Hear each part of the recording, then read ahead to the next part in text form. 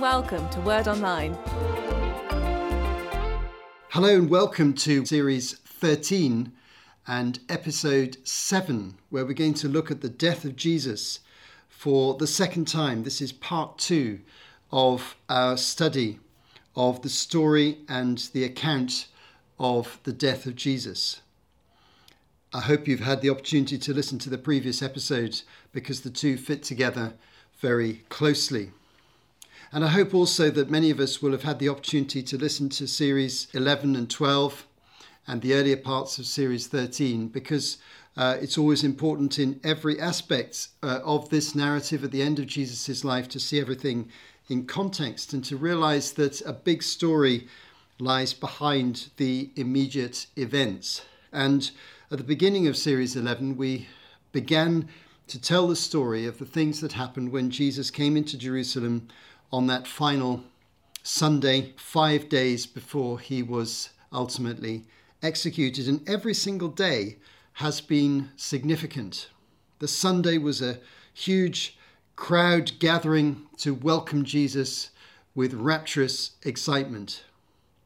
On the Monday, confrontation with the religious authorities became very public when Jesus went to the temple compound and challenged their market trading and overturned the tables of the traders, causing great offence. Tuesday was a day of standoff in the temple compound as the religious leaders asked hostile questions of Jesus to try and trip him up.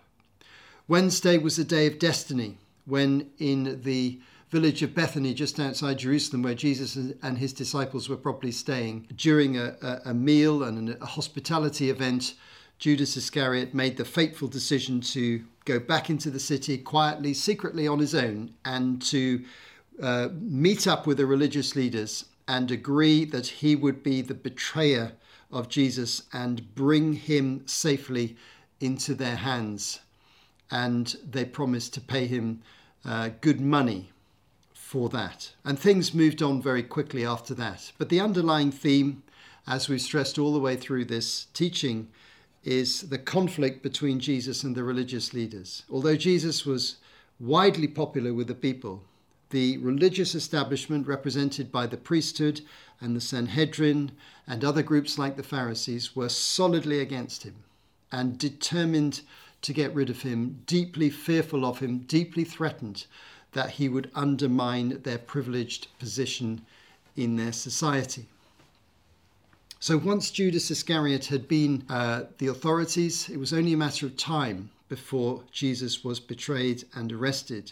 And that only took just over 24 hours because on Thursday of that week in the evening, Jesus had the Last Supper together with his disciples, which we've discussed quite extensively in a variety of different ways in a series of episodes because a lot of things happened on that occasion. But halfway through that supper, Judas Iscariot left and told the authorities that he anticipated Jesus would end up later that evening in a place called the Garden of Gethsemane, just outside the city walls in the Kidron Valley.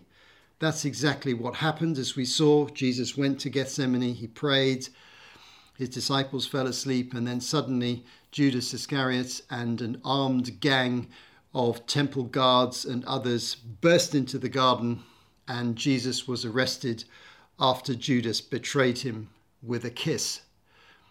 Then Jesus goes to the Sanhedrin, who are convened at night in the high priest's house, and he's condemned as a blasphemer.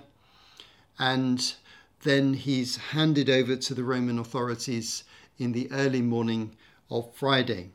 The intention of the authorities is to get rid of Jesus as quickly as possible before the crowds can mobilize in support of him. And in order to do that, they need the collaboration of Pontius Pilate, the Roman governor, who alone has the authority to issue a decision, a legal judgment of execution upon a member of their society. And he's very reluctant, as we saw when we looked at the trial before Pontius Pilate. We saw he's trying to really escape from this responsibility and pass it back to the Jews. But they pressurize him so much with a crowd gathering and chanting outside his headquarters that eventually he gives in. And we saw in the last episode the Roman soldiers leading Jesus to the place of execution called Golgotha, just outside the city gates. And we discussed, using the help of Luke's account principally, the first 3 hours that Jesus spent on the cross out of a total of 6 hours before he died. This was approximately 9 a.m. to midday on Good Friday morning. And we saw that the suffering of Jesus was tremendously great at this time. Let me just remind you of one key aspect of that narrative, which is the 3 statements that Jesus made from the cross that are recorded during those first 3 hours. There are a total of 7 statements that are recorded of Jesus whilst he spent those 6 hours on the cross. And the first 3 statements are all directed towards the needs of other people. He said, "Father, forgive them, for they do not know what they're doing." Luke 23, verse 34. Speaking of the perpetrators of his execution, the Jewish authorities and the Roman authorities and Roman soldiers. He spoke compassionately and with power to the criminal on the cross who pleaded with him for mercy. "Truly, I tell you, today you'll be with me in paradise," he said, as recorded in Luke 23. Salvation came to that man at the very last moment of his life. And then his final statement is directed towards the needs of his mother, who bravely and courageously stood at the foot of the cross while her firstborn son was being brutally murdered. And seeing John the Apostle there, Jesus said, "Woman, here is your son," and to John, "Here is your mother," John 19, verse 23 to 27. And in this way, he cared for the needs of his mother by ensuring that John looked after her after he had died and risen and left this earth. Now we come to the second 3 hours, which are very different. There's a different feel to the narrative. There's a different atmosphere, and there's a different focus. And we're going to use Matthew's account as the primary means of telling the story. Matthew chapter 27, verses 45 to 56 is our primary text, and we're going to look at that now. "From noon until 3 in the afternoon, darkness came over all the land. About 3 in the afternoon, Jesus cried out in a loud voice, 'Eli, Eli, lema sabachthani,' which means, my God, why have you forsaken me?" When some of those standing there heard this, they said, "He's calling Elijah." Immediately one of them ran and got a sponge. He filled it with wine vinegar, put it on a staff, and offered it to Jesus to drink. The rest said, "Now leave him alone. Let's see if Elijah comes to save him." And when Jesus had cried out again in a loud voice, he gave up his spirit. At that moment, the curtain of the temple was torn in two from top to bottom. The earth shook, the rocks split, and the tombs broke open. The bodies of many holy people who had died were raised to life. They came out of the tombs after Jesus' resurrection and went into the holy city and appeared to many people. When the centurion and those with him who were guarding Jesus saw the earthquake and all that had happened, they were terrified and exclaimed, "Surely he was the Son of God." Many women were there, watching from a distance. They had followed Jesus from Galilee to care for his needs. Among them were Mary Magdalene, Mary the mother of James and Joseph, and the mother of Zebedee's sons. Now, the fundamental change that takes place at noon, halfway through this 6-hour period, is clearly described in the first verse here. From noon until 3, darkness came over all the land. Luke 23 verse 45 adds, "For the sun stopped shining." This darkness is mentioned in Matthew, Mark, and Luke. But what is this darkness? How can we explain it? Well, lots of explanations have been suggested. Some people suggest maybe it was a natural phenomenon like an eclipse of the sun. Maybe it was some worldwide darkness related to such an eclipse. But these explanations don't have any real foundation scientifically and historically. We don't have any evidence for this. The best explanation is to say that this is actually a miraculous divine phenomenon that affected the local area. God intervened in the natural world, in the local area around Jerusalem, to produce what we might describe as a murky greyness rather than a total darkness, as if a huge cloud cover had come and the light from the sun had been restricted hugely, and all of us have had that experience of a massive difference of light that comes from cloud cover. Well, this was something like that, perhaps even more extreme than that, where the local area just felt heavy in the atmosphere and the light was restricted. We don't know any other possible explanation for this, but divine interventions in the natural world are a commonplace reality in the Gospels. We see it time and time again in the miracles of Jesus. And some of these are divine interventions in the natural world as well as in the human body to bring healing and restoration. So this is a perfectly reasonable explanation. And it seemed natural for the Gospel writers just to tell the story without even any explanation, as if it was common knowledge that this was the case. No one who had been an eyewitness would have disputed that something strange happened during those 3 hours. Now, the significance of it almost certainly is that it is in these second 3 hours that the focus of Jesus' suffering moves from suffering at the hands of men, the Romans and the Jews who'd brought about his death, to suffering in his role as Saviour and bringing about salvation for us. He was fulfilling the role of a sacrificial, substitutionary, atoning sacrifice on the cross. And we're going to just describe that in a little bit more detail in a moment. There are 4 things that Jesus says on the cross during the very last moments of his life, during the very last minutes of those 6 hours. And I'm just going to go through those now because they are the main things that we're told about in these last 3 hours.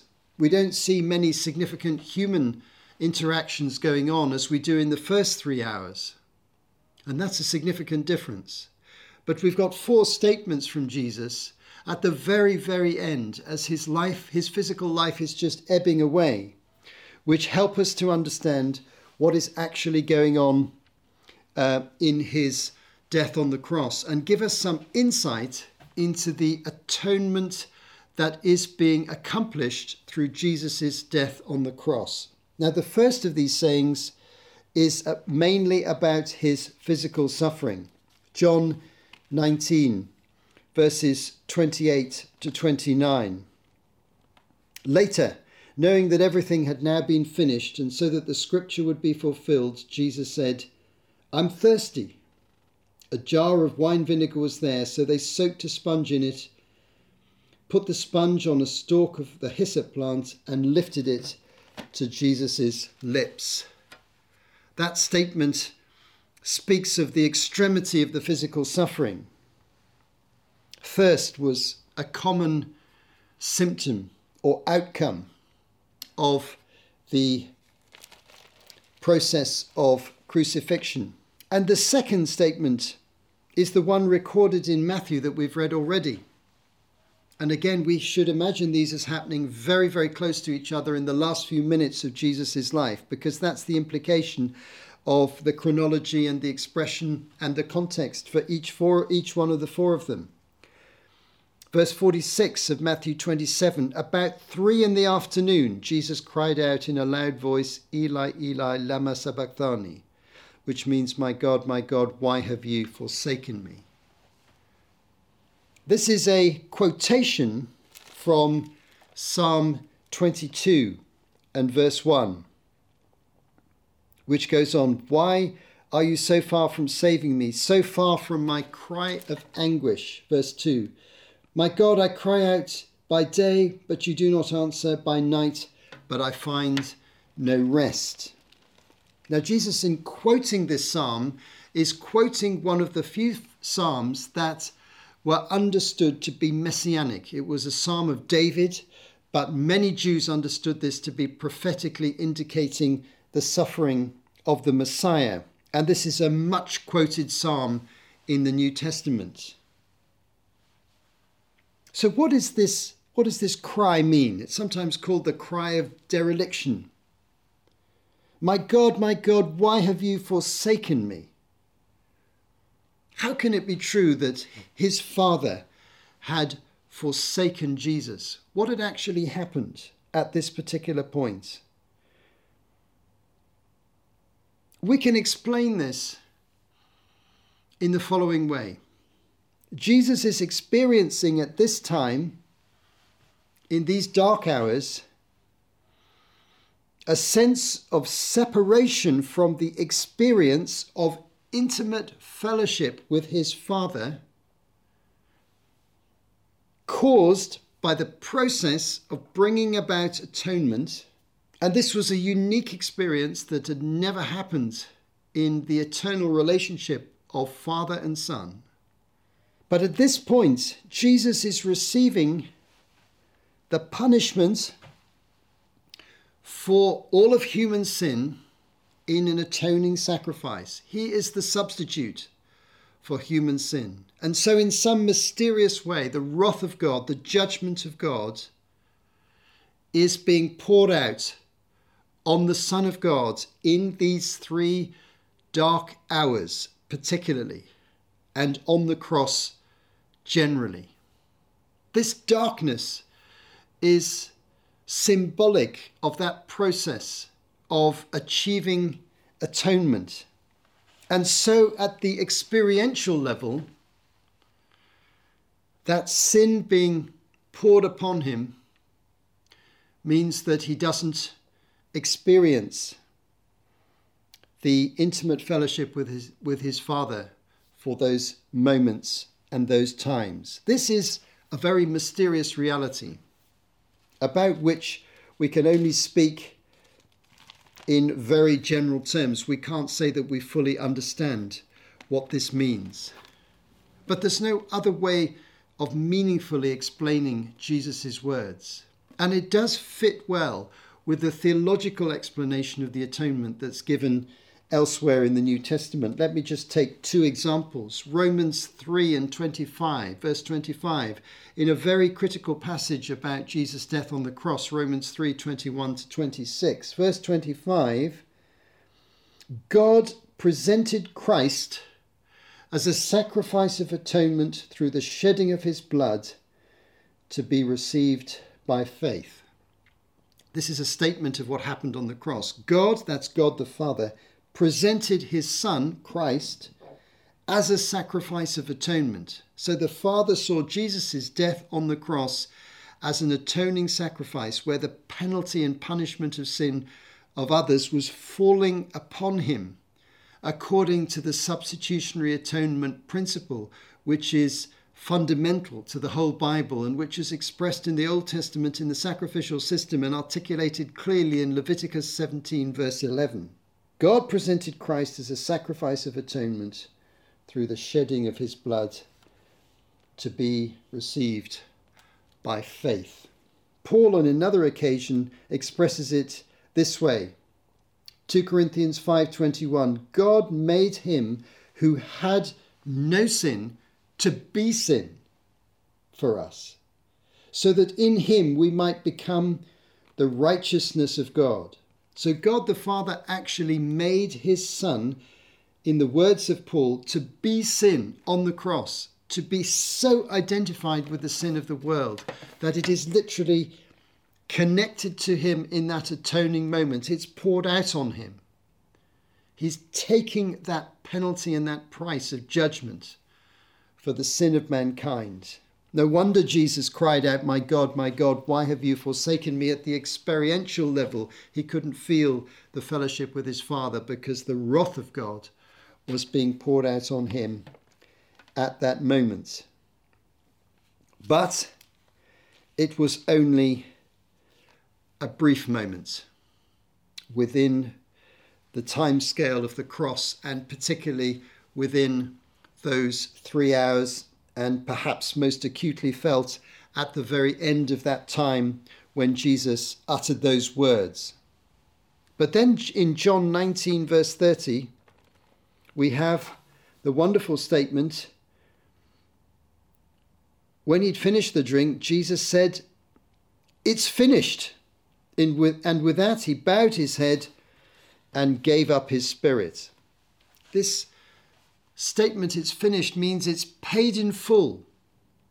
So that statement sheds light on the previous statement. Jesus experiences that tremendous, unthinkable suffering and feels forsaken in an experiential level because judgment has fallen on him. But then he knows the moment when it's finished.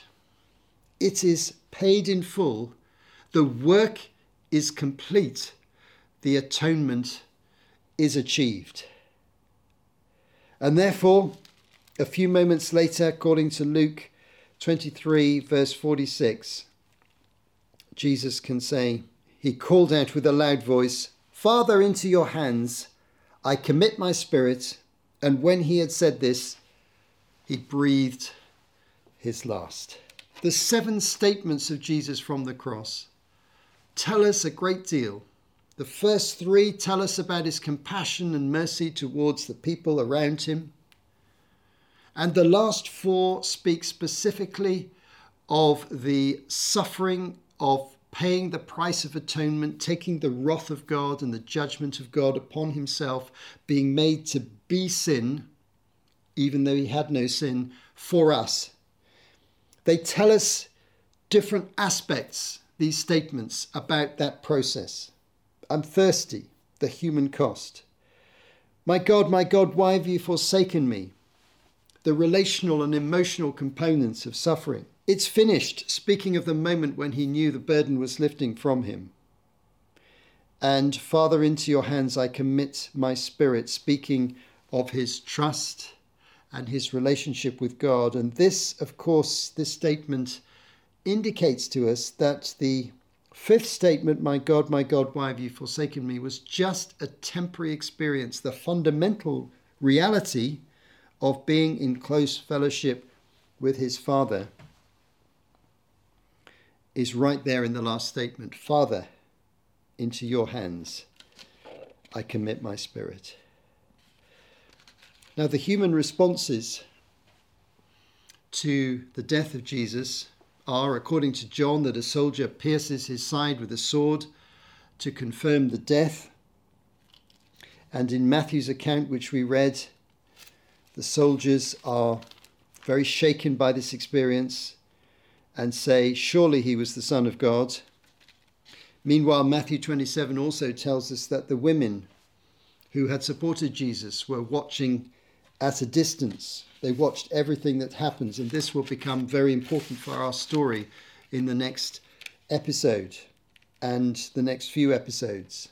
But I want to conclude by just reflecting for a moment on the statements that Matthew makes in chapter 27, verse 51 to 53, about the physical things that happened at the time of Jesus' death. At that moment, the curtain of the temple was torn in two from top to bottom. The earth shook, the rocks split, and the tombs broke open. The bodies of many holy people who had died were raised to life. They came out of the tombs after Jesus' resurrection and went into the holy city and appeared to many people. 3 prophetic signs that something fundamental and important had happened. The curtain of the temple being torn. This is almost certainly the very large curtain that divides the Holy of Holies from the holy place. It's almost certainly this curtain that is being spoken of. And no one was allowed into the most holy place, the inner sanctuary of the temple, except the high priest once a year on the Day of Atonement, because God's very presence was understood to be there. But suddenly this amazingly large curtain is torn in two. And any onlooker, the priests and anyone else who could look through from the other courts into this area would be able to see right into the most holy place, right into what the Jews understood to be the place of the presence of God. Now, this is a symbol of access to the presence of God that was now being achieved by Jesus for all people, not just the Jews and not just through the law of Moses, which was now going to fade away. It was the law of Moses which set up that system. And that was going to fade away because Jesus was bringing a new covenant. Matthew also mentions a local earthquake. The earth shook and the rocks split. An earthquake's another sign in the natural world of something fundamental changing. We've had 3 hours of darkness and then we have a sudden earthquake. And then we have the tombs breaking open, the seals breaking, the stones in the front of the tombs cracking and falling away all over the city of Jerusalem. And then after Jesus' resurrection, some people appeared in a resurrected form, presumably a temporarily resurrected form, in Jerusalem for a few days. This is a prophetic sign about Jesus' power over death and the certainty of the resurrection. And so it is that in these 2 last episodes, we have described some of the key features of the story of Jesus' death on the cross. Some final reflections. Jesus showed immense courage in these dreadful hours, this awful humiliation, this piercing physical pain, and the terrible spiritual anguish of bringing about the new covenant by being a sacrifice, a substitute for our sin, by bringing about atonement, being made to be sin for that short time. Someone who knew no sin, taking upon himself the sin of the world. This remains something of a mystery. But we can understand the basic reality very simply. He's actually achieved that for us. So that enables us to have confidence that we can come into the Christian faith knowing that Christ has literally taken our sins on the cross. And knowing the story helps to make it more real to us. Therefore, we can find forgiveness and know that our sins have been taken from us and transferred elsewhere.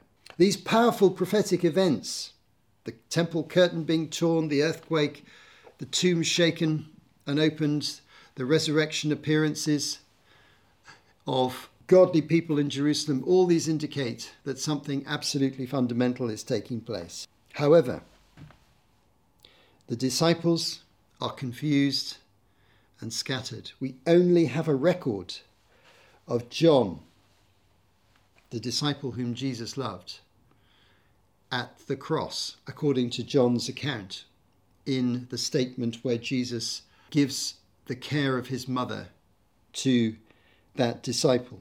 We think it's John from all the available evidence, but we don't know where the other 10 disciples are. Are they there? Have they scattered? It appears they've scattered. They're confused. They're fearful. They're afraid they're going to be arrested and executed themselves. But the women are there. They're watching everything very carefully, and they're going to be particularly interested in Jesus' burial, which we'll discuss in the next episode. But this story leaves us with some lingering uncertainty. Something incredible has been achieved. But what happens next? The story can't be fulfilled, can't reach its conclusion until Jesus is raised from the dead. We'll be discussing that in series 14. Meanwhile, the final episode of this series will describe the burial of Jesus and the significance of the things that surround that event. You have been listening to Martin Charlesworth for Word Online.